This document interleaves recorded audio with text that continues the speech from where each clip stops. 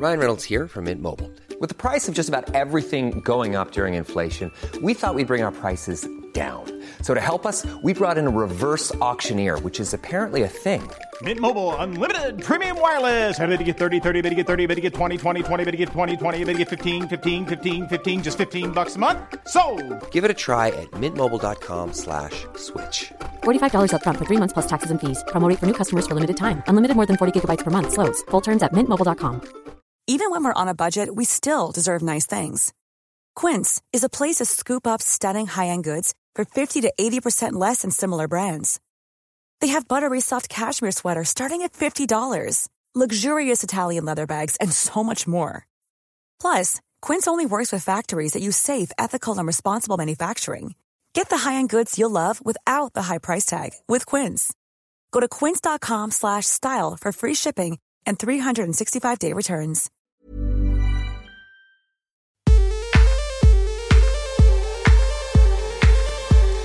Hello, I'm Sophie Ellis-Bextor and welcome to Spinning Plates, the podcast where I speak to busy working women who also happen to be mothers about how they make it work. I'm a singer and I've released 7 albums in between having my 5 sons, aged 16 months to 16 years, so I spin a few plates myself. Being a mother can be the most amazing thing, but can also be hard to find time for yourself and your own ambitions. I want to be a bit nosy and see how other people balance everything. Welcome to Spinning Plates. Hello, welcome to another episode of Spinning Plates. Happy Halloween. Did you do anything spooky? We decided to have a Halloween kitchen disco around here, which was pretty fun. Got the old box of Halloween stuff out of the attic. One of the few things where you pull it out of the attic and if it's got cobwebs on, you just sort of leave them on. Makes it a little more spooky. And actually it was really fun just thinking about Halloween and being a bit out of yourself for a minute and thinking about scary songs that have got good memories. I've been thinking so much this year about how nostalgia has played such a big part when it comes to what I'm listening to. I've sort of been going back and listening to stuff I liked when I was a kid and things that got happy memories. And I think it's because this year, if you hear new music, it's hard to make new memories. You know, like if you've got I don't know, let's say a sound of a summer, it'll remind you of festivals you went to that summer or a really brilliant party or a day out with mates, or, you know, clubbing in your summer holidays or something. But this year, new music just has is the soundtrack to exactly the same thing we've been doing for months now. And I think that's why we'd all been looking backwards and thinking, but that song reminds me of that time in my life and that's better. So yes, with Halloween, you know, I've had some brilliant times going to Halloween parties and singing these spooky songs. So that's been really fun. And my podcast guest this week is someone, wow, I finally found somebody with more kids than me. It's funny, I don't know if you've noticed, probably not, it's probably me only noticing this kind of thing, that everybody I've spoken to has had sort of 1, 2, I think maximum 3 children, I think. And now suddenly I have just spoken to someone, Amanda Owens, also known as the Yorkshire Shepherdess, who has 1, 2, 3, 4, 5, 6, 7, 8, 9 kids. Just take a minute to absorb that. I mean, she's very generous when we spoke because she sort of speaks to me as if I am someone who has the same number of kids. I don't. I have pretty much half what she has. It's funny because when you have a lot of children, people tend to say, oh, once you go past 3, it's just the same, or you don't notice past 4. I think that's not true. I've noticed every single one of my infants in terms of, you know, feeling literally like more people and literally like more madness to deal with. So I don't know if I quite agree with that. So Lord knows what it's like in a household with 9. But hey, she has the freedom of the farm, which I think is such a wonderful environment for kids. And it was nice to speak to her because she was very honest about the fact that, you know, she doesn't get down on her hands and knees and do jigsaw puzzles with the kids, but she'll take them out horse riding or dry stone walling or, you know, checking in on all the wildlife on the farm. And they've all got chores, they've all got jobs. So it sounds pretty hardworking, pretty wholesome, pretty honest. And I really liked Amanda. She was in London to talk to her publisher about her 4th book, because not only is she running a farm and raising 9 kids, she's also written 3 books, which is pretty impressive. Now doing her 4th, and she has a TV programme that documents their life up in Yorkshire. So it was lovely to meet her, and thanks to Amanda for coming to see me and coming to the Big Smoke to chat.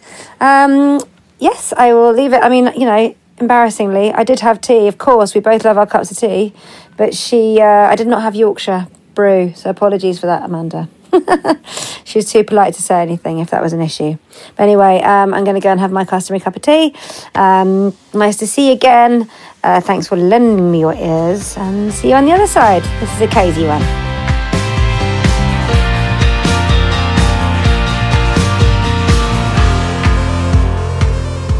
Well, as you probably know, this podcast is called Spinning Plates, because for me that's the sort of analogy that best feels how I feel when I've got loads of things going on. Do you think you feel the same way? Yeah, I'm spinning plates, dropping them. There's a few heading off in all different directions. But do I care?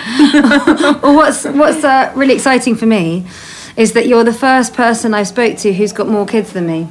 That's my cat's about to have a fight. Oh, is that fight mode? Yeah, they're brother and sister and they hate each other. Go out, Rizzo. They really. She's just doesn't. I've got 2 boys and a girl, and the girl cat just does not get on with the guys. Even and has that always been the case? Yeah, she's really standoffish. She's really antisocial cat. Yeah, because what was I going to say? I guess that's a bit like kids as well, because everyone always assumes, they're just like peas in a pod. Are you kidding? No, well, I was going to say you would know about the spectrum of different personalities. I remember when I had my 3rd baby, and someone said to me, well, after that you'll basically get repeats of the same character traits because it's not possible to have more than 3 different things. And I was like, what are you talking about? Absolutely, that is the biggest load of rubbish. How did you politely answer that one? Well, I think this has occurred to me loads of times. I think parenthood and kids and all those sorts of things, it's one of the most personal things. It's incredibly bespoke, and yet there are loads of comments that people feel they can freely give that are actually about something very personal, that unless you go and live around that person's house, you're not going to know about it. And I think there's just, that comment's probably just one of billions of comments that I receive all the time about assumptions people make about the sort of house I have, or the sort of kids I have, or the way it must be having all of the same gender or anything. And you just get used to the fact that unless people actually know my children, they're not going to really know what goes on.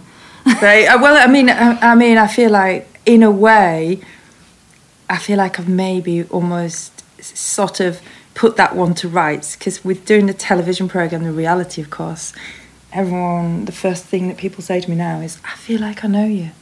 They don't, but, they've kind of got that window on our lives. Yeah, well, they have, and actually, it probably also kind of helps you relax about your own chaos, because I think, especially this year, more significantly than other, loads of people have sort of opened their homes up a lot more, haven't we? Like, for people are working at home and all this, and through social media, and mostly it seems people are sort of breathing a collective sigh of relief that actually we're all just doing what we can and just making ends meet. It does feel like a little bit of responsibility as well to kind of be what you say you are. I mean, once you have the cameras in, or a photographer or whatever, it's very easy to slip into the, trying to tidy up around the edges and make everything just so, but there's a limit. There is a limit as to how much stuff you can actually chuck through the other door, or shove under a sofa, or hide behind a cushion. Yeah. We are as we are, and it's kind of important that you are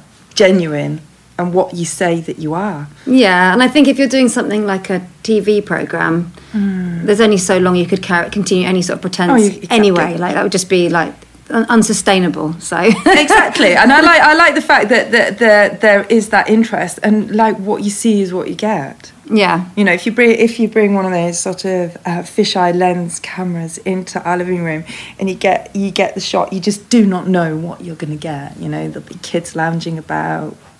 Yeah. Dogs, goodness knows what, odd socks, big pants. We're home to a few pairs of big pants ourselves around here. Yeah. So yeah, I guess it does give you more of a relaxed attitude. It's kind of the opposite, I suppose, of what people might think. They'll say, "Oh, you must be run ragged," But I guess things sort of level out at a certain stage, and you kind of become more accepting, I think, as you go along. Do you think that happens from having a big family then? Definitely. I remember, and Raven reminds me of, how when it came to clothes and dressing, everything would be just so. And standards kind of slip a little bit. And I'm kind of quite happy with that, really, because it's kind of like not necessarily about the appearance, it's about the children and what they're comfiest in, and you know, reflecting their characters and what they want. So I was going to say, because also as they get older, I mean, we're talking about you're the first person I've spoken to who has more kids than me, because I have 5 children, which is relatively an anomaly. I don't have a lot of friends who have 5 kids. In fact, I've only got one friend that has as many as me. Really? I don't know anyone with 6, but you have 9, so you've done like almost double the amount of children.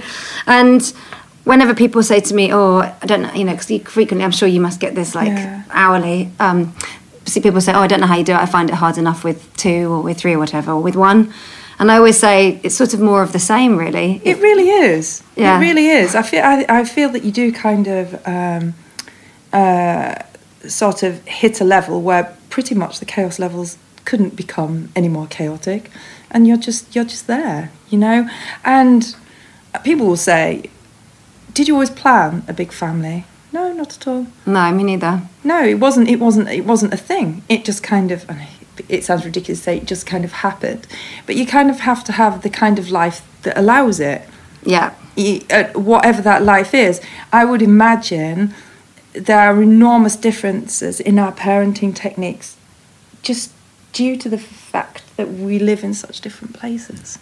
Yeah. You maybe will have to, I suppose, keep an eye on them in more of a way than I do. I'm very sort of relaxed, free range, because they've got space and room. But that's not taking anything away from here and where you live.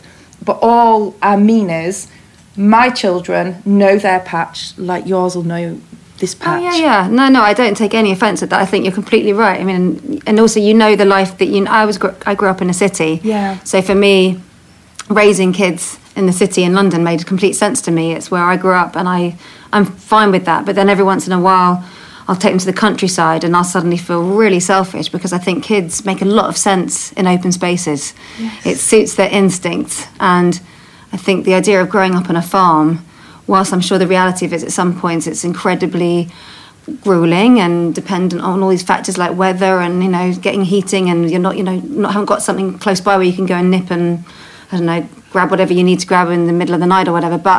But you've also got so much that's just so locked into nature and your surroundings. It's kind of 6 and 2 3s though, because people could also level at me and say, well, you know, they're not living in the real world. Is that what people say? Mm. Well, firstly, when you said 6 and 2 3s, my brain had to actually work out that they were both the same number. No, I'm a bit sleep deprived today. People do. People do. They will say, you know, you're living in some sort of rural utopia. That isn't the real world. What a ridiculous thing to say. Well, again, I would say, well, you know, I think a farm is a brilliant place for the children to grow up. But they are getting reality, and they aren't cut off from this world. I'm so shocked anyone would say that. Oh, you'd be surprised. It's the opposite. I would have thought that a farm is a place where you actually have to properly get out there, all weathers. There's jobs that just need to happen. There's momentum that is, the farm is completely dependent on. But how many people will say to me, yes, but what do you do about the basic things that you need to survive in modern day life? And I'll be like, oh, what's that then? A mobile signal. You haven't got a mobile signal and you've got rubbish internet. How can you cope with that? And I will say, well, you know what? We live in a place where the water comes from the spring, and it comes from high up on the moor side there, and sometimes you turn the tap on and no water will come out. And then you go with a shovel and find out where the frog is in the pipe. Sometimes the electricity doesn't work. Those are the basics. Yeah, those are the basics, not the internet. So it's kind of like people's ideas have gone skew-if about what you actually need. Yeah, I'm looking like kind of in disbelief over here, because to me, that, as you said, that is the graft, and that is understanding the correlation of, you basically get a kind of microcosm of life in that, because everything is dependent on everything else, and it's all the basics of life, isn't it? Well, exactly. They are getting really good life lessons that they can translate and take to any other life, wherever that should be, whether it's in the countryside, whether it's in the city, because people say, you know, they're not growing up in the real world, they'll never be able to cope with real life. But they're actually learning lessons where we are that will set them up really good to be people who are hands-on and people who've got a degree of common sense and can do things through their sense of being independent, you see. Yeah, absolutely. And so when with each increasing member in your brood, do you find the independence sort of strikes quicker? Yeah, definitely. By the time we got to Nancy, number 9, she was using a knife and fork and feeding herself. And I think it was with Anis. She must be number 7, I think. Number 7, I remember, because of course all the children have bicycles, and they're always bicycles that somebody's had in their garage or shed, and they've gone a little bit rusty, and then they've come to our house, recycled cycles, if you see what I mean. And I remember watching Anis come past the house on the 2-wheel bicycle that had no stabilisers on, and thinking, my goodness, no one actually taught her to ride a bike. She does. When did she learn to do that? But of course, the brothers and sisters, you see. Oh, do you ever find it where you sort of step back and just can overhear them teaching the little one something? Well, exactly. Yeah, it's a good feeling. Yeah, it's lovely. It is a great feeling. You might think that it means that you miss out on the milestones, but I don't think it's that at all. It's that kind of, and it's not that the milestones don't matter. It's just that it's kind of more of a gradual kind of a thing. You don't. I don't know. For some parents, they'll be able to tell you the exact age that they walked, talked, did whatever. I can't do that. Well, to be honest, if my kids say to me, what was my first word, I usually just say, like, bus or duck, because I can't remember. Just make it up. Oh, I'm so glad somebody else does that. Yeah, I'm saying, literally, things have got so sort of bad at our house that we have sort of like an accumulated sort of en masse visit of the tooth fairy. It's just like, put it under your pillow every night until the tooth fairy can actually be bothered to come to the house. That's a very good idea. Well, that's a tooth fairy. She's on like, this means business. Like, okay, she'll bring an extra big bag. Exactly. and when the children are little, because I've got various ones that have birthdays in the summer, we would also have birthday en masse as well. Well, I was going to say, your birthdays sort of spread out throughout the year, or they tend to... They tend to bunch up through the summer, so you have to make out that what you like. But basically, whilst they're little and they don't know what day their birthday is, it makes absolute sense to just cram them all in. Yeah, no, I'm all for that kind of thing. And people will be like mortified and be like, oh, but what about their special day? But you know what? I think there's a lot of things, because so many things in society are very regulated and everything's got a guideline, and I think sometimes in a big family, or in families in general actually, the sort of ability for you to sort of carve out your own narrative, and like the idea of the big ones looking out for the little ones. Like the other night, some of it almost becomes like taboo to talk about. Like the other night, when you've got a big range of ages, it's hard to find things they can all do together. So I think the 11-year-old and the 8-year-old were watching a movie. The rating is a 12. Because the 11-year-old had seen it before, he could tell the 8-year-old when he needed to stop. And then when the 4-year-old came to watch, I said, did you like that film? That's a bit grown up. As he went, don't worry, when they did this bit and that bit, they fast-forwarded it, so I didn't see anything. And it's like, they do sort of like start to look out for each other. But that's good. And that's how things used to be. Yeah. That's how things used to be, particularly with village schools and all the rest of it. There would be, rather than there being 30 or 40 5 or 6-year-olds in a class, there would be a real age range, and things have changed now where it's almost frowned upon that. Yeah, I think you're right. Actually, did you grow up like that? Were you in quite? Well, no. I come from a town. I come from Huddersfield, so a very very typical suburban childhood. So the countryside was, something that a place that I dreamed of, a place that I could see out of my window, but I didn't grow up there. Did you have a big family? Have you got... No, not at all. What about you? I'm an only child from my mum and dad, and then after they both remarried, I've got a brother and sister on my mum's side, and another 2 sisters and a brother on my dad's side. So I'm now one of 6, or one of 4, or one of 3. It can be whatever you like, whenever you want. But it did mean I had a baby on the hip from about 8. Yes. Well, I mean, it was kind of, for me, having a big family, obviously meet the right man, and also be at a place in your life and an actual physical location that lent itself to that as well. I didn't actually share with you this before, but my stepdad was from Huddersfield, so my brother and sister are actually half Huddersfield, so yeah, we do have that connection. I've been to Huddersfield many times, yeah. In fact, my mum's house has got a Huddersfield plaque outside of it. Fantastic. Yes, the house is called Huddersfield. Yeah, I always kind of struggle when it comes to mentioning Huddersfield as to saying so much about it. I mean, I loved living there. I had a great childhood, but I always dreamed of, I always reckon there was two ways you could go when you were in Huddersfield. You could either go for 10 minutes and be right in the middle of the town and, busy, or 10 minutes the other way, and you could be out on the moors, and that's the way that I wanted to go. I got there on my bicycle. I love the countryside. So has that been something that's always resonated with you for Always. as long as you can remember? Always. I didn't kind of read into it, No, I didn't you don't know have to that at was that a time. thing, It was pretty much when I got into my teens and the talk was all about careers and what you want to do in life, that it became more of a thing that I recognised. So did you have to seek out for yourself how that would turn into a livelihood? Absolutely. I mean, the signs were all there. I mean, I was always a reader. I love reading. And the television, of course. I know this sounds very on topic at the moment, but I used to watch All Creatures Great and Small. James Herriot, I loved those books, and watch the TV programme, and for me that was the dream. And in my mind, I thought that kind of Yorkshire that I was reading about and seeing on the television, I thought, well, that it was out of my reach, should I say, because it wasn't my Yorkshire at all, but somehow, and I think it's fate, I found myself there.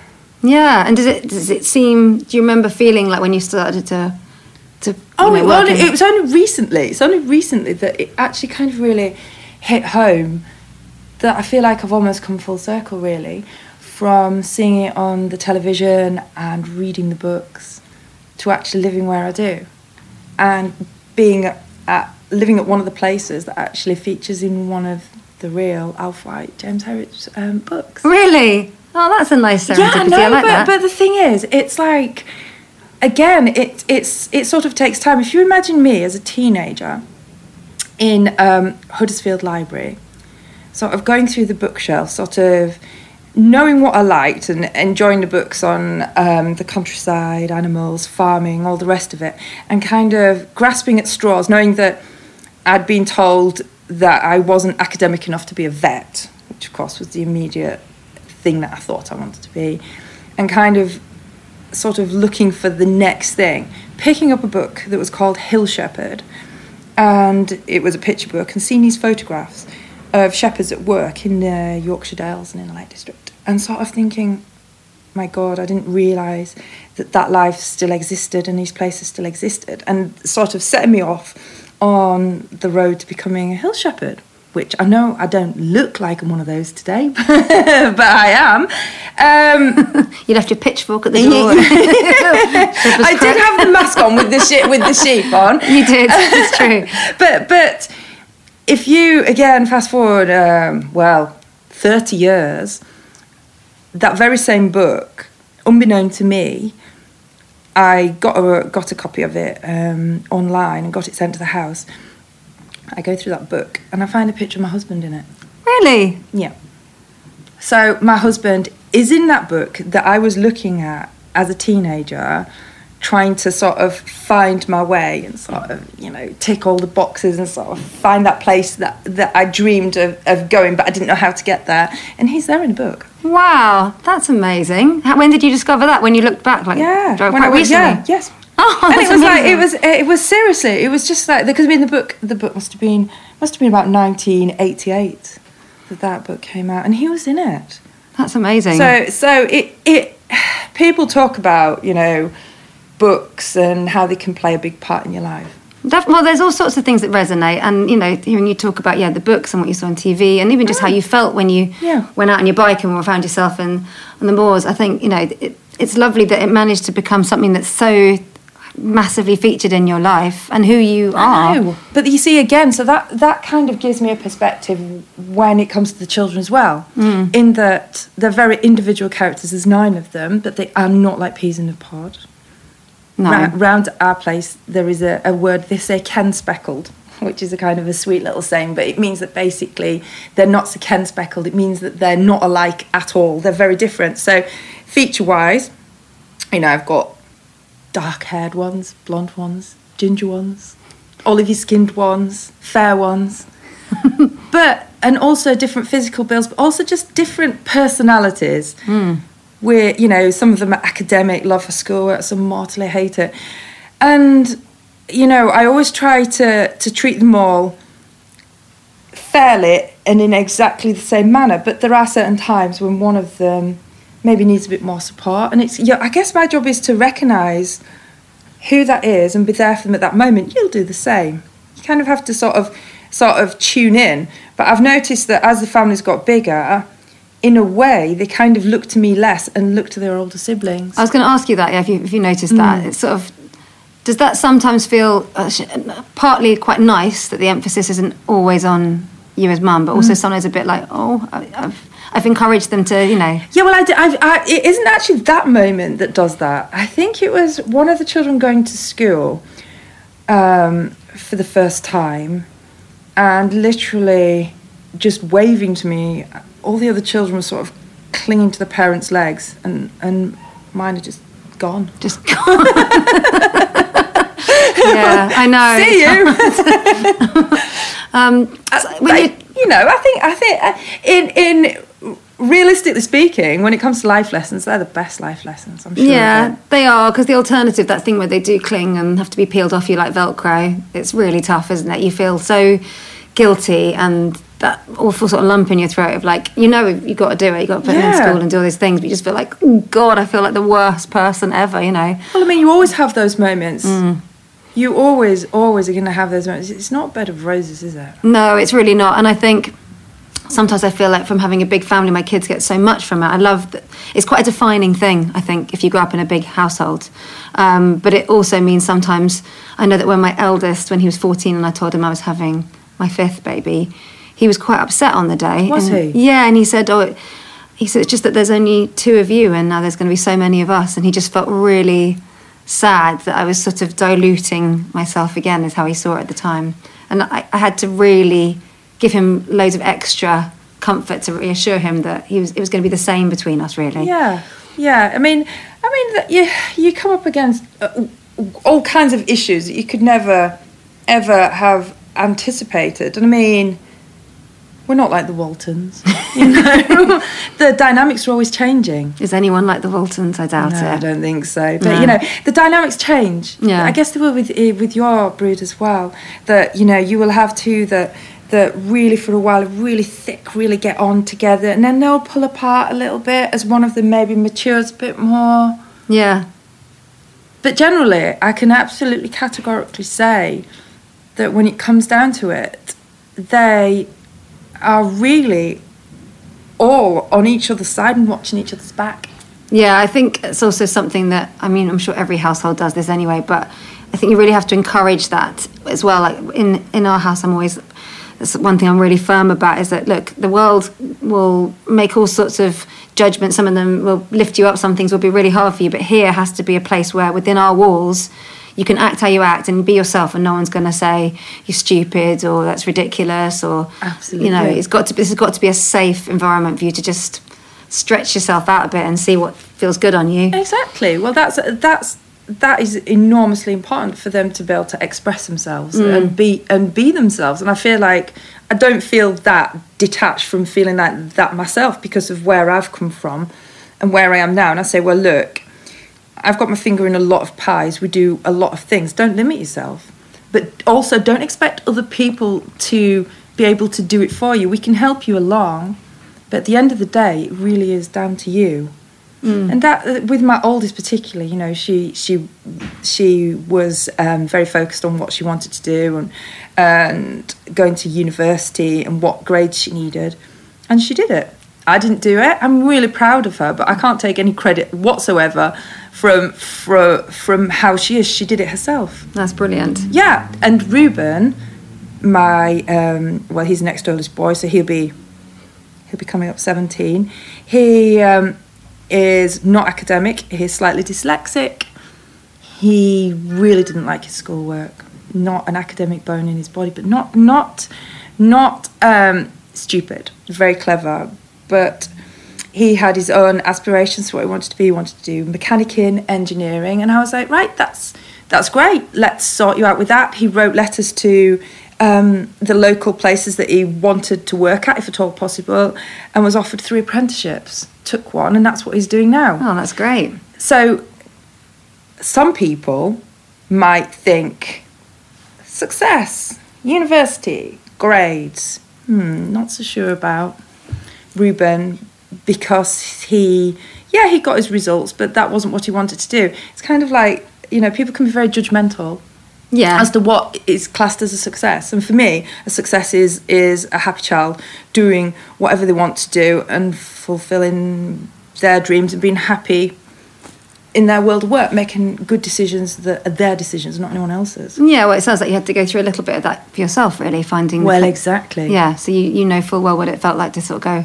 I mean, it's funny because when you were talking about going into shepherding, it was almost like you were describing, something unobtainable, like becoming a pop star. Pretty much, yeah. Did you have any, is there a poster person of a female shepherdess up on your wall? Does that exist? No, there wasn't really. Not really. I mean, there was various ideas. Of course, I suppose. Not like big poster of Bo Peep up there. No, Fred. no, not at all. But there was various people who were in the media at that time that kind of, in a way, I suppose, inspired me. There was a lady called Hannah Hartswell, who you might or might not have heard of. She was discovered in the Dales. She was a lady who was living on her own. Living on a farming in her own right, no running water, living very, very basically. And basically she became huge because it was at the very beginning of the old Fly on the Wall documentary series. And she became enormous, did all kinds of things, travelled all over the world, met the Queen, all the rest of it. And again, she was one of those people that she had books, and I saw the television series later on in life. And then I got to meet her. And I became her friend. Oh, that's lovely. Yeah, exactly. So it's kind of like you feel a certain distance away from these things, and then somehow fate dictates it becomes a bit of a reality. So you met your husband when you were delivering a sheep, or had to pick up a sheep? I had to pick up a sheep, yeah. That's where it all started. It's all the sheep's fault. It's all the sheep's fault. I was already independent in my own way. I was working as a contract shepherdess and I was milking cows. So the place I was milking cows at also had a flock of sheep. And they sent me on a mission to go and pick up a ram from a farmer way back in Yorkshire, because I was in Cumbria at that point. So that's where I met Clive. I set off to go pick the tup up, and I met Clive. And it was kind of like a slow burn relationship. We became friends first, friendship. And he's living in the same place where you are now? Yes, yeah. Yes, he was at Ravensey. So it was 4 years between meeting him and getting married. Ah, and he had 2 children already? Yes, he has 2 older children. So how old are they? Were they when you met them? Yeah. He was already separated from his wife, and Robert now farms in his own right. Literally, I think he was at the farm yesterday. He broke his leg. He will be... He'll be farming about 10 miles away from where we are. So, yeah, he would have been 11 when we met, and Rosie would have been 8. So you were a stepmom before in a way, yeah. But I kind of didn't feel like I wanted to sort of step into those shoes. I would never call myself a stepmom in that respect, because that would have felt like I was taking something away from somebody else, you know what I mean? Okay. So I was there. I was Amanda, known as Amanda. I was, because their mum was still very active role in their upbringing. Oh yeah, so, well, I have a stepmum, and I always call her. She's always been Polly. Yeah. She's not. I don't call her other mum. Families are never as straightforward. No. She's stepmum in that she's the woman that my dad married, and they have my brother and little sisters. Exactly. But I don't think being a stepmum necessarily means you are trying to say you're another mother. It's the sort of role you find yourself in. Would you say you're motherly then? I'm motherly. What does that actually mean? Because I don't know if I am motherly. I know that sounds silly. Because no, it doesn't. I don't think it's silly at all. I think there's lots of ways to interpret it, actually. I totally get what you mean, because I've got some friends that I think are incredibly maternal and they don't have any children. I also know women that have children that aren't necessarily what you call maternal. No. And I think I have strength and weakness. I don't think it's a yes or a no. I don't think it's binary. I think it's a spectrum. And there are some bits where I think, there'll be like a difficult conversation I have to have, or something I have to problem solve, and I'll think, I did that really well. Do that. And then other times I'll think, I'll actually have to go back and find them and say, I apologise and say, I'm sorry, I got that really wrong. I mean, I did a classic really not very maternal thing last night where they had 3 of them after bedtime, and they kept kind of bickering and annoying each other. And in the end I was like, you're all being horrible and I'm really looking forward to going to bed. And my eldest one that was up, Kit, who was the 11-year-old, he was horrified. He's like, you can't talk to us like that. I was like, oh, yes, I can. I mean that you're all being so horrible. But I don't think that's particularly like... Well, it's not very maternal, is it? But do you not think I was just exasperated. Yeah, but you get like that. And I think that's a good thing because they're getting the reality. I mean, sometimes I've sort of witnessed that sort of I don't know, that smothering, icky, kind of overpowering motherly... I can't be doing with it. Well, yeah, and I think... It's just not my way at all. It doesn't mean that I'm not loving. It doesn't mean that at all, but I can't be that. I always think to myself, have I ever got down on my hands and knees and done a jigsaw with the children? No, never. But what have I done?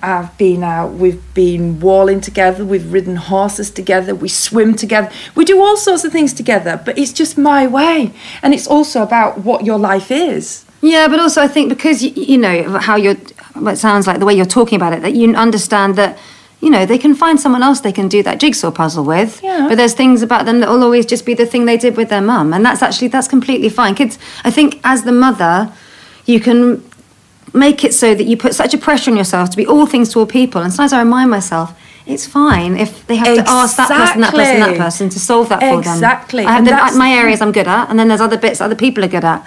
And that's the trap that you can fall into, isn't it? Definitely. And I think also, you know, sometimes... It takes some courage. It takes does. some courage. And you have to relax on yourself a bit, don't you? Yeah, you do. Because, you know, for me, you know, the children going out the door and doing things and falling over in muck and doing goodness knows what, that's all part of our life. And I'm happy with that. Yeah, and presumably as well, you need to be able to cut yourself... Like your first thing you loved before all the kids came along was the life that you're actually leading, the farm life and shepherding and all those things that you wanted to do. So you have to be able to retain that selfishness that says that's really important to me. Of course it is. And it is their life and what they live with. But I don't, you know, people will say, oh, you know, you'll be hoping one of them's a farmer. I'm not actually right bothered what they want to be or do. It doesn't matter to me. It doesn't matter to me. I'm not sort of looking for the golden child that takes over the farm. I don't mind. I don't care. No, I can see that. I just want them to be whatever they want to be. And I'll say to them, you know, anything is achievable. You can be this, this and this and this. But you have to do it. Can you remember what it was like when you had your first baby? I mean, did you always think, I want to be a mum one day, or did it just kind of happen? I literally didn't know anything whatsoever about babies. I can't tell you how, and this is really... I'm only laughing because you've had so many. No, but this is really terrible. And I think back, I wrote about it actually, and honestly, it sounds like a job for social services, this, but literally, so I have the baby. You see, my idea was, because of being a shepherd and because of working with sheep and cows and horses and livestock in general, obviously I'm present when things give birth and I have to help out when required, etc. That's all part of the job. So when I got pregnant, I was like, yeah, this is just a natural process. What's the biggie? You know, just get on with it. Now, of course, it all fell it was 2001. So it was foot and mouth. That was what was going on in the countryside. So it was pretty much lockdown. It was pretty much lockdown to an entirely different level of how it is now. And we were pretty much cut off on the farm with nobody coming in or out or anything. So I was like, right, well, that's absolutely fine. I'm expecting a baby. It's not a problem. I don't need midwives coming out. I don't need to be checked. I hate these graphs. I hate these tick boxes, check boxes, all the rest of it. I'm not doing it. So it sounds very much like Earth Mother to sort of say that. I kind of sort of turned my back on all that. But it just was practical. It was just what made sense to me. So I said, right, well, all this is going on. Basically, I'll ring up when I think I'm going to have the baby and a midwife will come out and I'll have a home birth. Well, that didn't go down very well because living where we do, it was 2 hours to the hospital. So I was kind of stuck between a rock and a hard place, whereby they would say, yeah, we understand that you want to have a home birth, but the fact of the matter is you're a long way from the hospital in case things go wrong. I was like, oh, it'll be fine. Nature. Yeah, you can laugh, can't you? yeah. So basically, the morning comes and I'm like, oh, I'm not feeling too great, and I've got these, and I'm thinking, yeah, I think this is the time the baby's coming. So it was April the 12th, 2001. I rang up the midwife and said she must disinfect her wheels before she comes down because I don't want to bring foot and mouth to the farm, etc., etc. But I think my time's here. And so she came down to the farm and looked at me and said, well, this is amazing. You've only got a couple of hours and there'll be a baby here. You're dilated, you know. And I was like, great. What's all the fuss about, Yeah, okay. But the only thing we didn't know was the baby was not in the right position. It was coming face first. It was, now I'm not quite sure the exact term. I think it was occiput, but basically it was called sunny side up. Okay. So basically, instead of looking up like that, and it's a very, very painful position for a baby to be in when you're giving birth. Yes, that definitely doesn't sound very comfortable. It wasn't. It wasn't. And it also explained why I wasn't actually having contractions. I just had this sort of like backache, excruciating. So the baby's neck is basically craned backwards. Yeah. Oh, wow. This. Oh, wow. Well, it's greeting life head on. Absolutely. So, 2 hours come and go. Clive was carving a cow at the same time. So you can imagine how this is going. He's outside carving a cow and he keeps coming back in to have a look at what's going on. He was feeding me those jelly dinosaurs to give me energy. I always remember that. Shove one in and back out to my cow. Anyway, it was kind of like competitive birthing, if you know what I mean. Anyway, so you and the cow? Yeah, me and the cow. So the cow basically calved. It had its calf. And he come in and he was like, well, I don't know what you're messing about at. Basically, my cow's calved and it's up-footed and it's sucked and you still haven't done anything yet. Ah, I love a supportive. yeah, exactly. Situation. Anyway, basically, of course, baby was stuck. Oh, my goodness. Completely, totally and utterly jammed. So my idea of staying at home and it all being fine turned into a blue light. Oh, you poor thing. That must have been terrifying. Yeah. It wasn't good because it was 2 hours in an ambulance. And, of course, because they couldn't monitor the baby, I couldn't have any pain relief. Oh, my goodness. And what I didn't realise was that when a baby gets stuck like that, your body actually goes into a permanent contraction. So I was writhing and they were holding me down. And my midwife was being travel sick because the ambulance was rocking and rolling on his, if you imagine, those lovely Dales roses. So you can imagine, it's like worst nightmare for the first baby. Did you think you were going to survive it? Because actually, when you're in pain like that, you sometimes go, I can do it. It was horrendous. When I got to the hospital, I remember Clive set off in a Land Rover to follow the ambulance. He got lost. 2 hours later, I turn up at the hospital and literally they wheel me in and they say, right, we're going to have to do a section because the baby, just like cows and calves, if when a cow's calving or if when a yow is lambing, the birth fluids are like stained with meconium. Basically, it means that the unborn calf or unborn lamb is stressing because it's basically poo.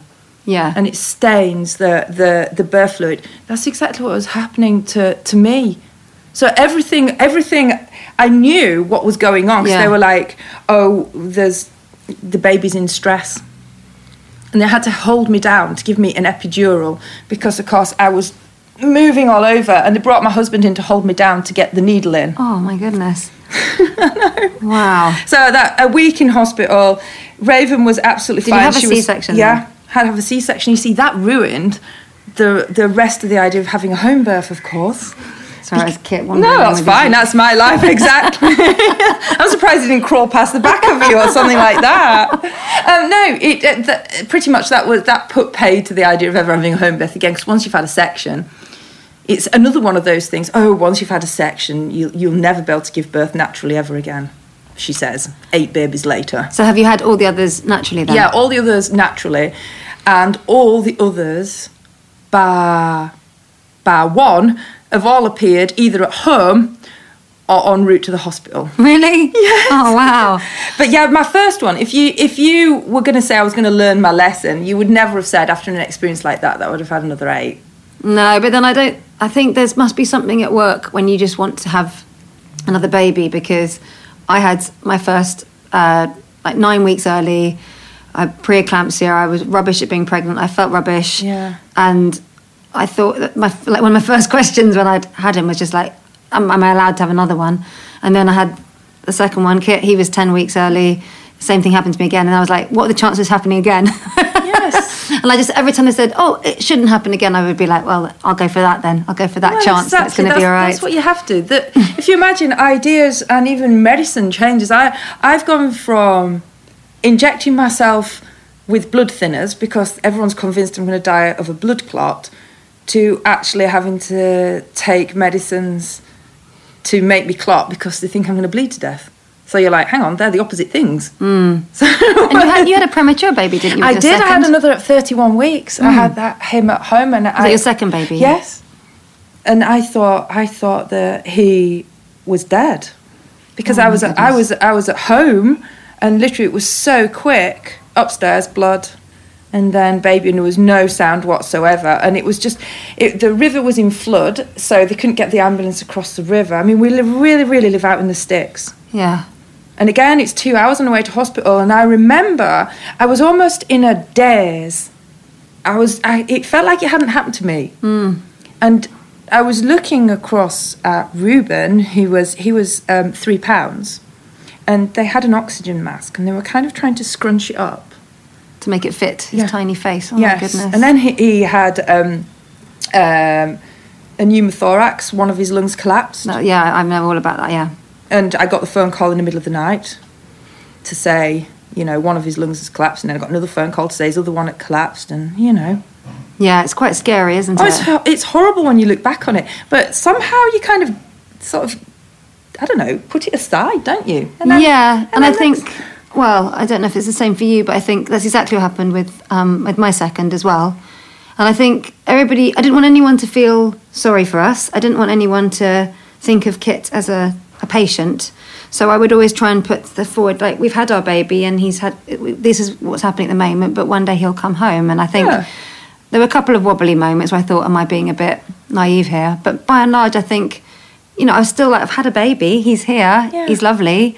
So I think I kind of wanted to always set the tone that I wanted people to say congratulations, not look at me worried, Exactly. When it comes to practicalities, you see, the more children you have, the more it impacts on how much you can sort of put into the baby, I suppose, in a way, physically. By the time I got to Nancy, number 9, and she was early as well, and she had to stay in hospital, I had to go, right, you know what, I'm going to come every night when we finish the work on the farm and I've sorted all the kids out and I've sorted out everything that I need to do.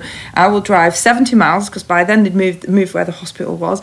I will come, sit, we'll do feeding, all the rest of it, express some milk, all the rest of it, and then I'll go back home. And then, and people were like, but you're not staying at the unit there with her. Well, they didn't say it, but they probably thought, well, what kind of mother's she?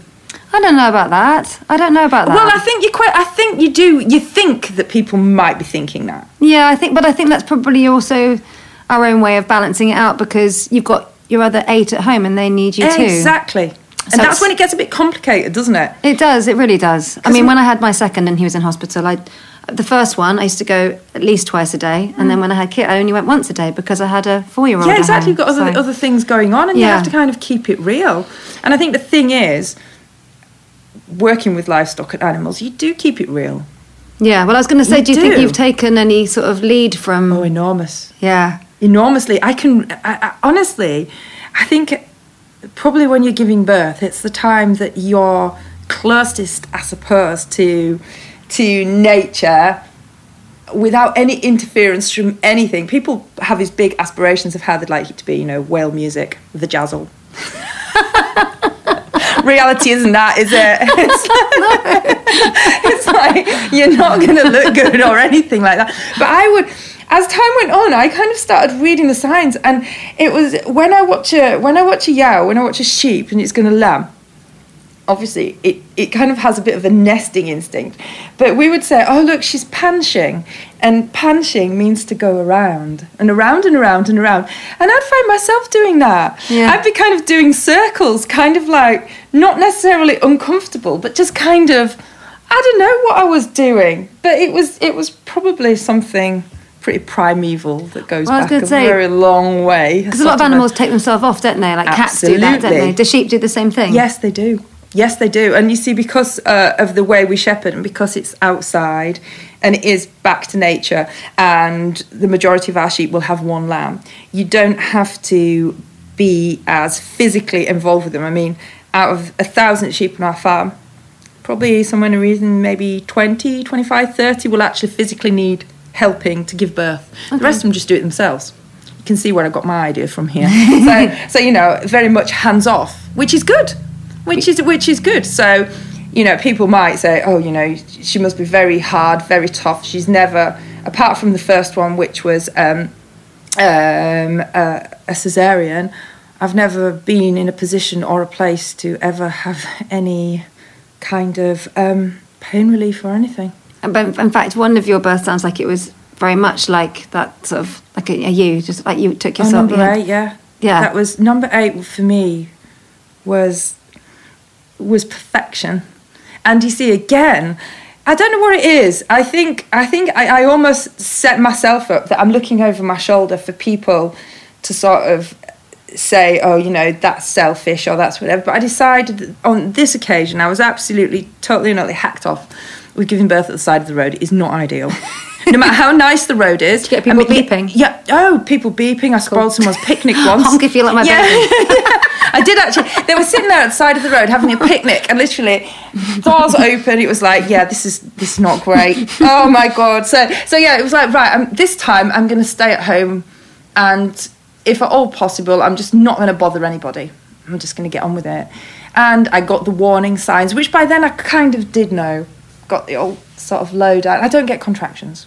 Okay. Which is good. How common is that? I don't know. I've never had a contraction. Apparently. You've never had contractions? No, I've had all of mine C-sections. Yeah. Yeah. I've never had... I don't know.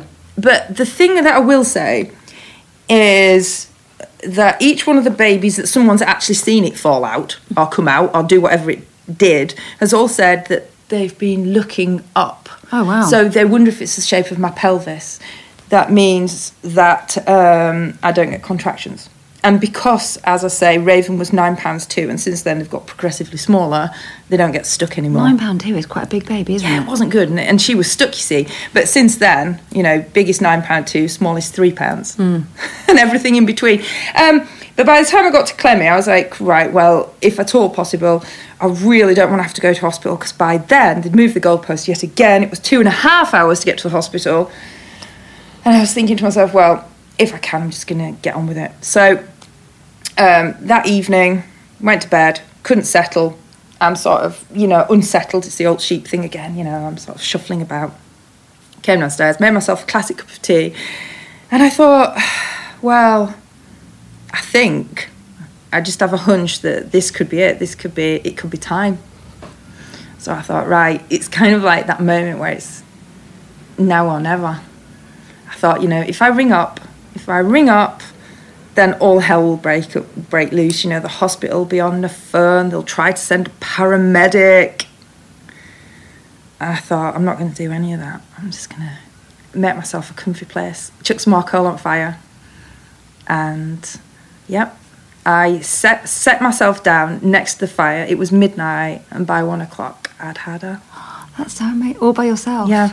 That must have been pretty magical. This might sound sort of, I suppose, quite intimate, but I have a friend who's in the medical profession who'd said, look, because I hadn't really dared share what I was going to do, because nowadays everybody has sort of legal things that they can't. Put it this way, a midwife cannot come to me when I'm giving birth. She can come to me immediately before, she can come to me after, but she can't actually come during the process of birth because I'm so far from the hospital. It cannot be, she cannot have that responsibility. If it all went wrong, she would be sued. Oh my goodness. Exactly. What a strange. It's how we are. It's how society's gone. Oh. It's such a shame. And I can, in a not way, normally that understand it. litigious. But no midwife could come to me until after I've given birth. They can come before, they can come after, but during that process, legally, if it all went wrong, I could sue, whatever you want. So that's another reason. Wow. But having a baby on your own like that must have felt really quite magical, and also... It was. I put my hand down and I felt the head, and that's when I knew I was on it. I knew I was all right, because my friend had said, if there's a hand, you're in trouble. If there's a foot, you're in trouble. Wow. You've got a head and you're like, fine. Think about all the people there are in the whole world. Think about how many people there are in the whole world. There's a lot of us, isn't there? Yeah. There's a lot of us.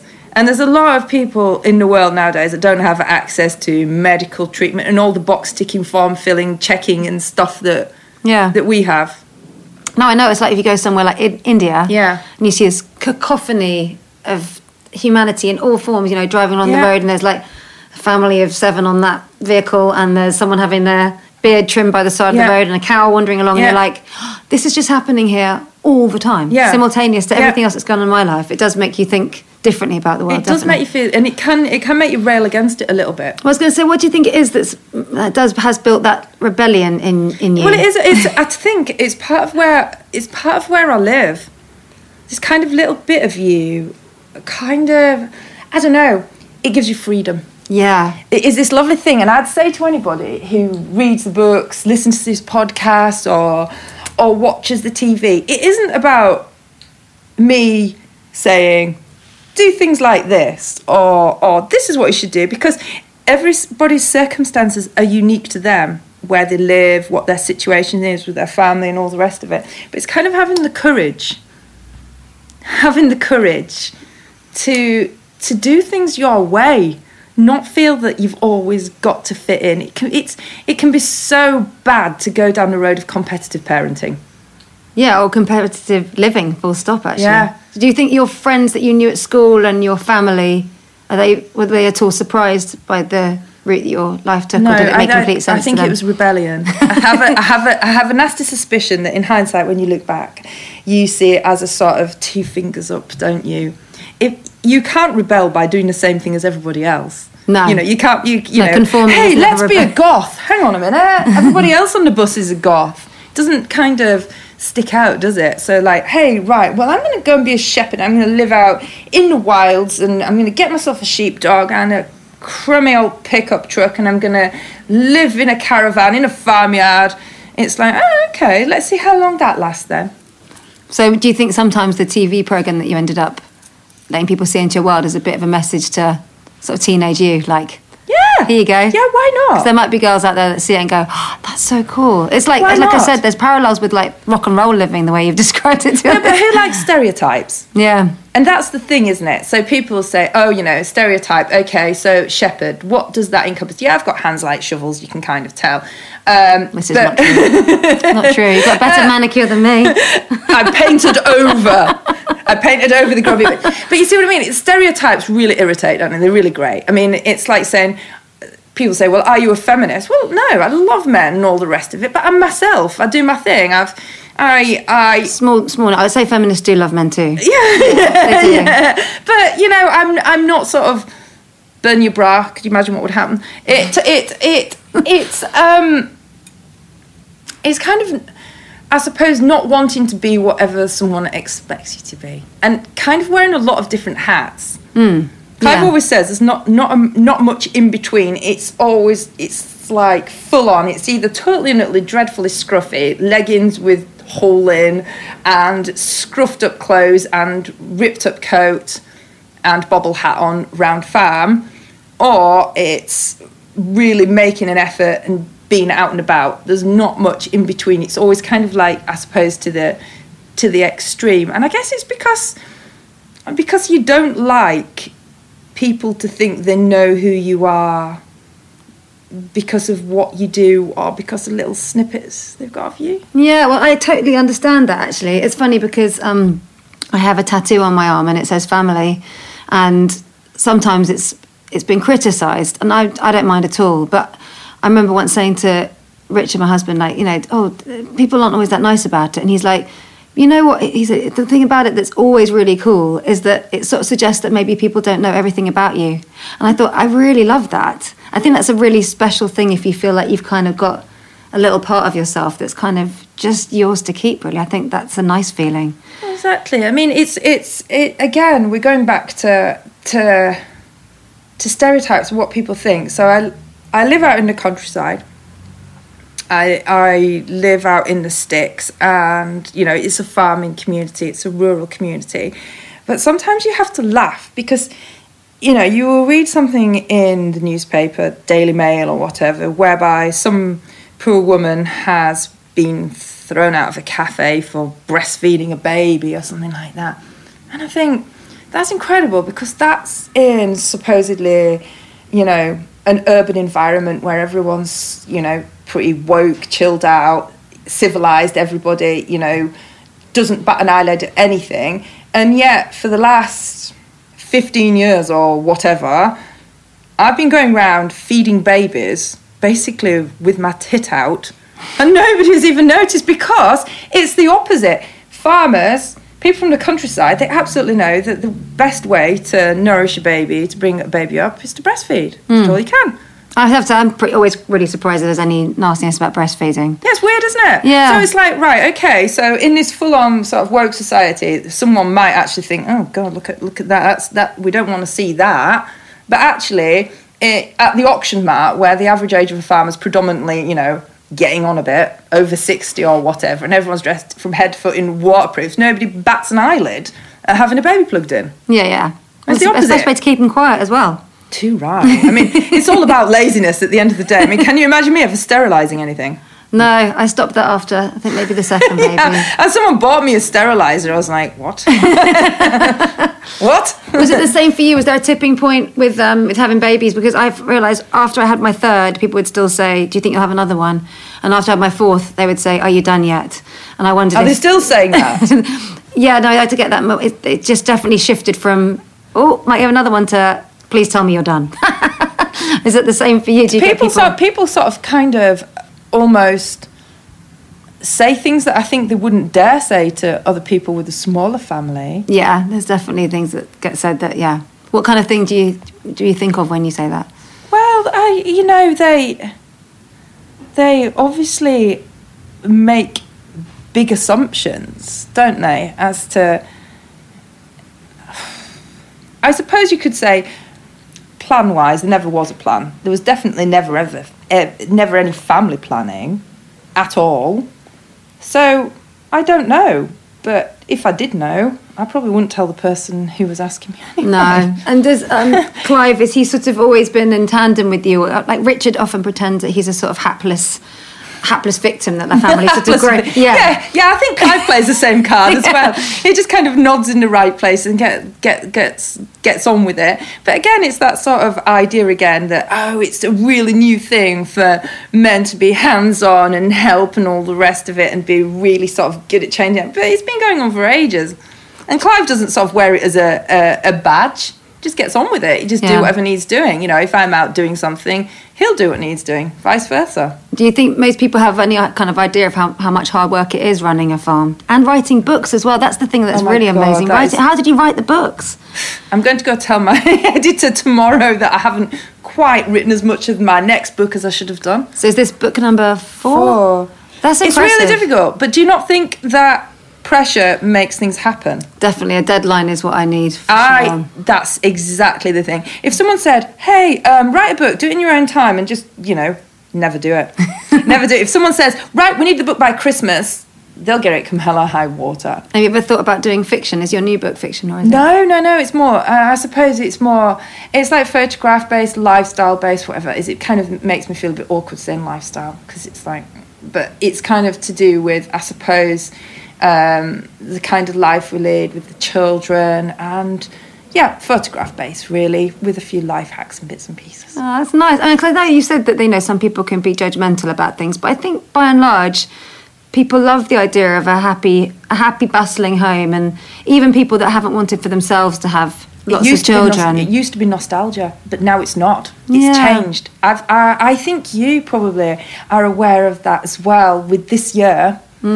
it's definitely sort of got people's focus changed. Definitely. Once upon a time, people would look at the farm and me and Clive and the children, and it'd be predominantly maybe your older people looking back nostalgically on their childhoods and what had come before. But now, actually, it's actually a younger generation, which is quite exciting, really. Yeah, I can understand. Sort of like a return to innocence almost, and being at one with like what's actually going on in seasons. Yes. And I mean, it's kind of like, you know, it's become quite fashionable, hasn't it? You know, seasonality and sort of provenance and all the rest of it.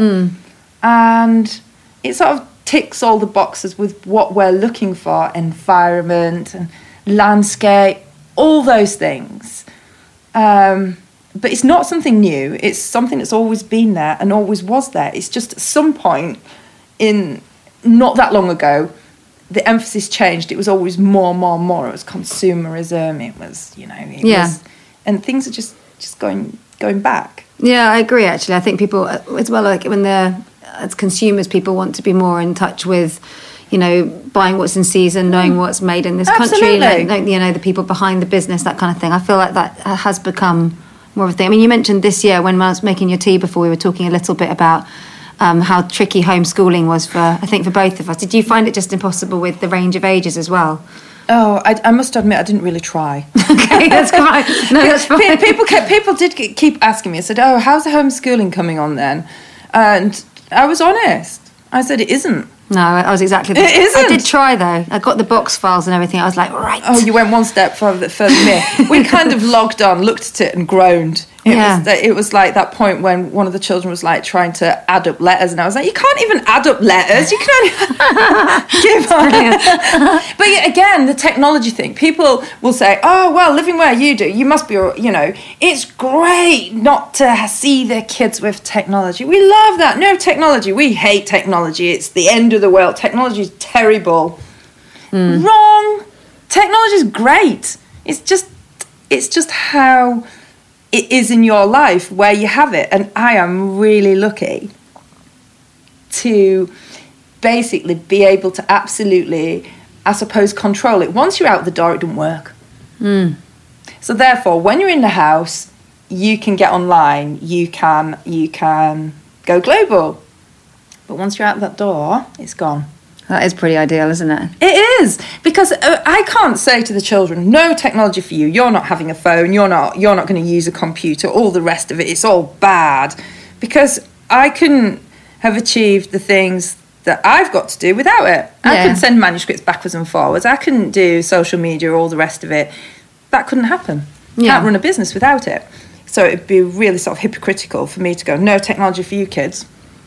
Yeah. It's just when it starts to take over your life, that's a problem.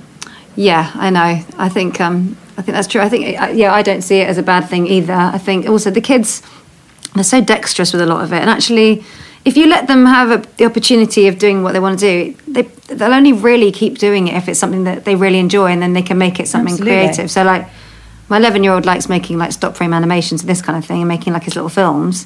But the next one, Dan Ray, he'd rather be reading a book, and that's just his own choice. Exactly. So and that's kind of the minute you ban something, you just make it quite. Yeah, it's much more seductive, isn't it? Yeah, exactly. So again, technology, it's wonderful. It will really have made a difference in our lives as to what we can do, what we can achieve. But it means the kids can live their life on the farm, live remotely. They can ride horses, they can swim, they can do all that, but they can also talk to their friends. Have you got any of them that aren't that outdoorsy, or are they all pretty? They're all pretty outdoorsy. That's good, isn't it? They're all pretty outdoorsy. Some of them read more than the others. They're all very different characters. Yeah.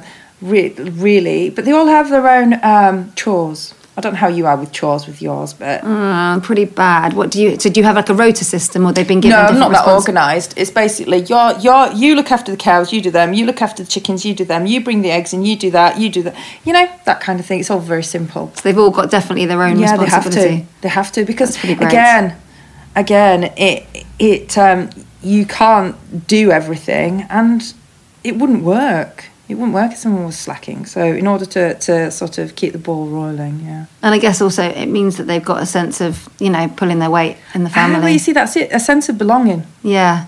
A sense of belonging. So wherever they go and whatever they do, they've got this sort of tie. We always sit down every day, apart from if someone's away actually doing something, like Raven's at uni at the moment, and Clive sometimes away at the auction, or I'm doing something. We reckon that every day we sit down and have a meal together, and everybody discusses what everybody else is doing, where everybody needs to be, and what the plans are. And we sit down and we do that. That's so smart. I like that a lot. Because, it's just this conversation, no tech at the table. Yeah, I said exactly the same phrase, no tech at the table. Sit there, talk to each other about what's going on, so you've got a rough idea. Because, of course, the more variables you have, the more potential there is for things to go wrong. Definitely. Well, yeah, my sort of analogy for it is always that all the kids are like their own planets. And I feel like I have to keep landing on the planets and just check on how everything's going, how the ecosystem is. And sometimes you'll be like, oh, I need to tweak it. Needs more of this, more of that. Everything's not growing as well as it should. And other times I'm like, oh, this one's growing really well, and I'm not having to do very much. It's like that sort of feeling. There's always constant tweaks going on. Constant tweaks. Constant tweaks. But I think you do kind of have more of an idea of what is important. Yeah. I think you look at things very differently when you have more children than when you have one. You're not looking for the same levels of perfection, I suppose. When I had one child, when I had two children, they probably were dressed up a lot smarter than they are now on child number 8 and child number 9. Yeah, I don't think I was ever too bothered about that, but I do sometimes find sometimes I think, it would be nice to be able to be, have more time one-on-one with each one. I do find that sometimes I struggle with that a little bit. I think mine are on hand-me-downs. Oh, yeah, mine are on hand-me-downs. I mean more like with time, really. There's a Lego set on the side in here that I was doing my 4-year-old, and it's never the right time to finish it, because doing that when there's also a toddler in the room, just things like that. And I think, or playing a board game and things like that. We never play a board game ever, because there's always someone who's too little to be... I never do jigsaws, but I do dry stone walls with them, you see. That's cool. Which is kind of like a jigsaw. I'll do puzzles with them. I can't build the wall, but I can do a jigsaw puzzle. But you just have to make it fit. To be honest, surely there's similarities in the two. There is. And what about for finding your own headspace? Because in a busy house, that is something that's tricky, isn't it? That's really hard. I have to write in the middle of the night when everyone's gone to bed. Oh, wow. So do you often have hardly any sleep? Yes. I don't need too much sleep, thankfully. I don't think I'm looking too piggy out. No, you don't look at all. I think what I do is I go quite a few days, like on minimal sleep, and then have a big sleep. Okay, and you get like a lie-in and stuff. Yeah, and that seems to work for me. But yeah, actually, I take myself physically away. Sometimes I will get in a pickup. Sometimes I will go down to the shepherd's hut. Sometimes I will go down to the house. I have even been known to go and sit at the moor to write. Because I have to. Yeah. And if I do that, you see, I can take myself away from any emails coming in, anything. Yeah, that sounds and I just brilliant. go and just take some time out. Well, I think that's... I've always had a bit of a fantasy, and I had it particularly during lockdown, where when everything got a bit much and I felt like I didn't have anywhere that I could sort of just let off some steam. I had this fantasy of sort of running. There's like a green just opposite from my house, and I thought sort of running there, and I couldn't never decide if I get there and just sort of scream or just sort of lie flat on my back like collapsed. And I did wonder for you if having all of that space around you kind of gives you that sort of ability. It gives you screaming space. Do you ever scream? Yeah. Right, there are some tasks that you have to do when you're in the right frame of mind. You can't write in not the right frame of mind.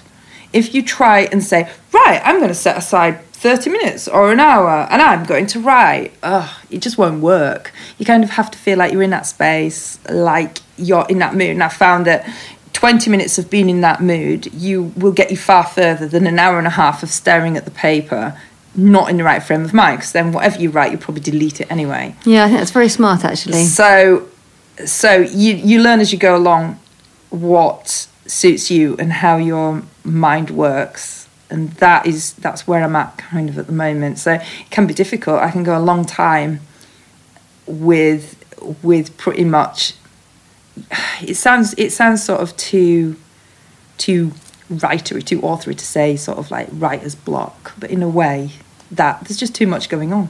Yeah, I think you're allowed to say writer's block if you're a writer. You've had 3 books. Many things. I answer to many things. So yeah, I couldn't imagine how it would be to not have that space to just be able to go away. What I was saying about being in the right place to do that job, to be able to write, you need to have your head in the right place. There are some jobs that you can do and it doesn't matter where your head's at. So if you're going out around your sheep, if you're out around your sheep, if you're gathering, if you're out on the horse, whatever you're doing, kind of doesn't matter what frame of mind you're in. Because you can do that job, whatever you're thinking.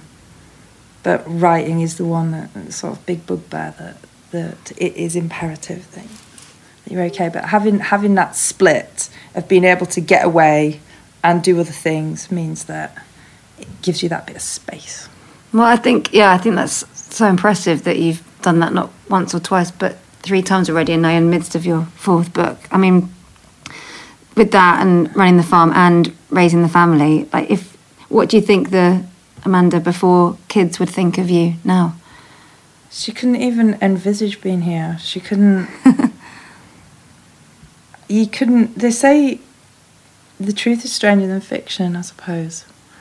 And I would never, ever have put myself here. But I absolutely know that it is all to do with Ravensey and where I live that has given me, I suppose, that freedom to be myself. And that's what I suppose, in a way, if I was going to say I feel sorry for today's society and where they find themselves and mental health and all the rest of it, I would say that's probably the one thing that, particularly during this year and the pandemic and lockdowns, that people have needed space and room to breathe, isn't it? It's not even about saying nature, just being able to get outside and be able to sort of feel the weather. I just can't imagine for 1 minute not having that.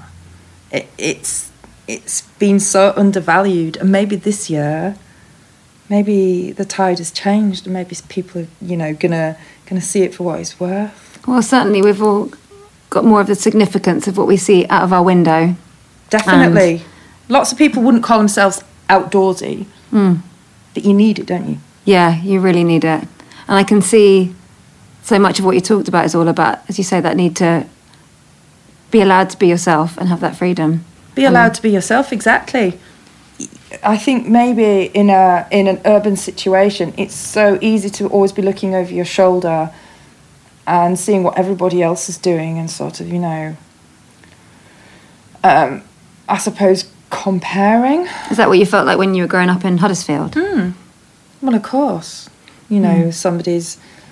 Somebody, can dance and has got the certificates, or do music, or learn another language, or whatever. And I feel like where I am, I've been able to kind of separate myself from that.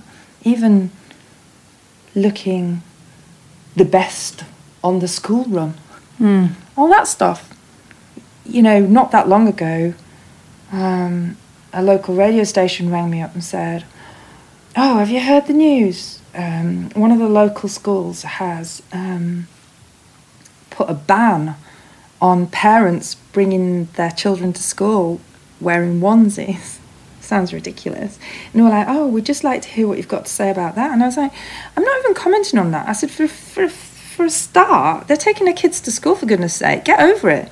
It doesn't matter if you want to take your kids to school in a onesie. I don't care. It's kind of like this idea that people might think, oh, she's old-fashioned and, living the kind of life that you do. It's sort of back to basics. And, yeah, family values and all that. But it kind of also, on the other hand, gives you such a freedom. And that is what I like. That is what I like. And that is what I think people would like for themselves. Yeah, and it sounds like that's what you're encouraging your children to find as well. Yeah. Independence, particularly now, nanny state and all the rest of it, kind of grates a bit, doesn't it? Yeah, definitely.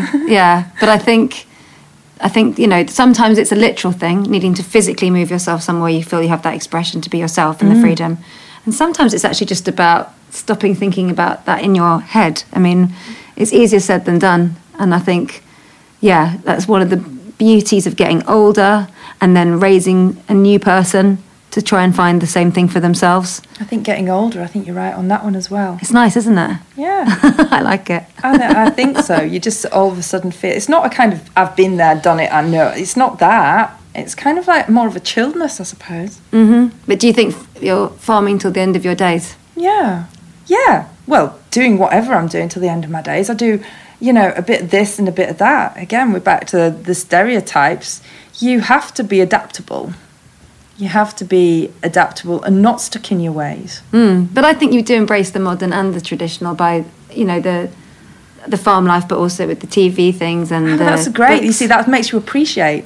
Doing the other one makes you appreciate the other one. Yeah. You know, it's on an awful, dreadful day when it's kind of like a two-hat kind of a day, or balaclava even. I don't know what the plural of balaclava, but yes, I've got kids that actually don't complain about balaclava. Don't complain about wearing balaclavas when the alternative is like frostbite. Yeah, you know, you have a day like that, and I think you have to sort of get outside, feel the weather, feel the cold, sort of the drip on the end of the nose, to appreciate the warmth when you get back in again. You kind of need to be there to appreciate the other one. Yeah, I think that's really true. So that's it. So living in the town and from where my roots are gives me appreciation of where I am now. Yeah, it sounds like you are in a very happy spot now. Thank you. Oh, thank you.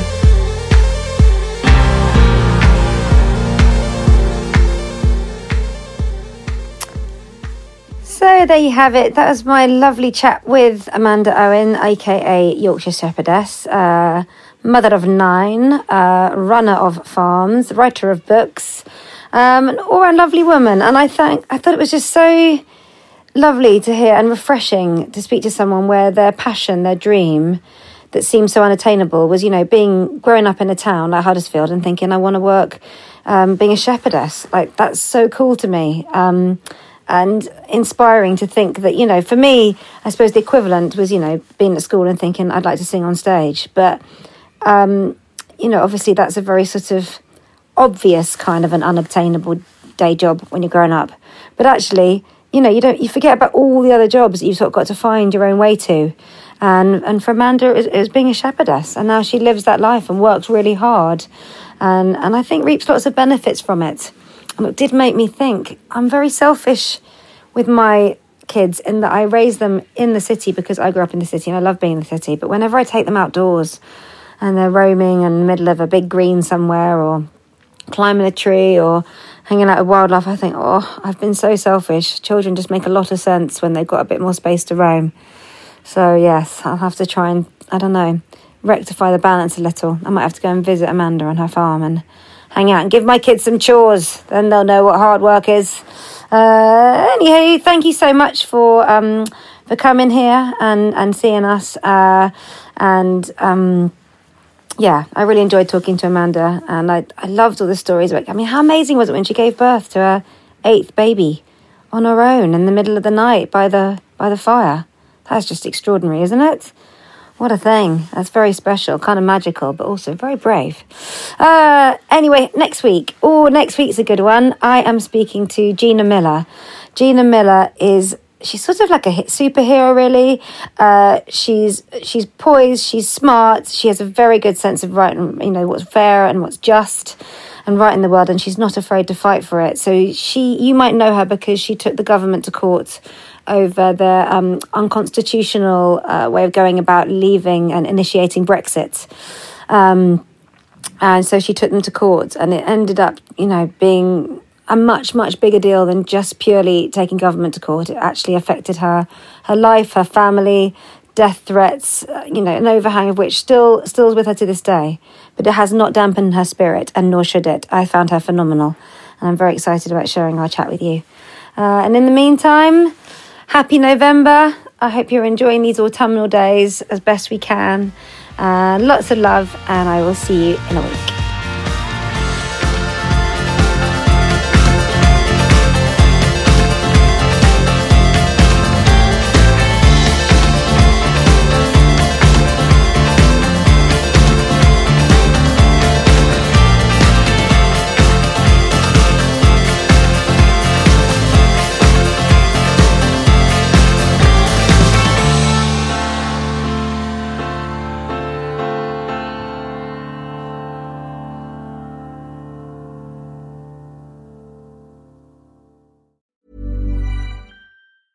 Mom deserves the best, and there's no better place to shop for Mother's Day than Whole Foods Market. They're your destination for unbeatable savings, from premium gifts to show-stopping flowers and irresistible desserts. Start by saving 33% with Prime on all body care and candles. Then get a 15-stem bunch of tulips for just $9.99 each with Prime. Round out Mom's menu with festive rosé, irresistible berry chantilly cake, and more special treats. Come celebrate Mother's Day at Whole Foods Market.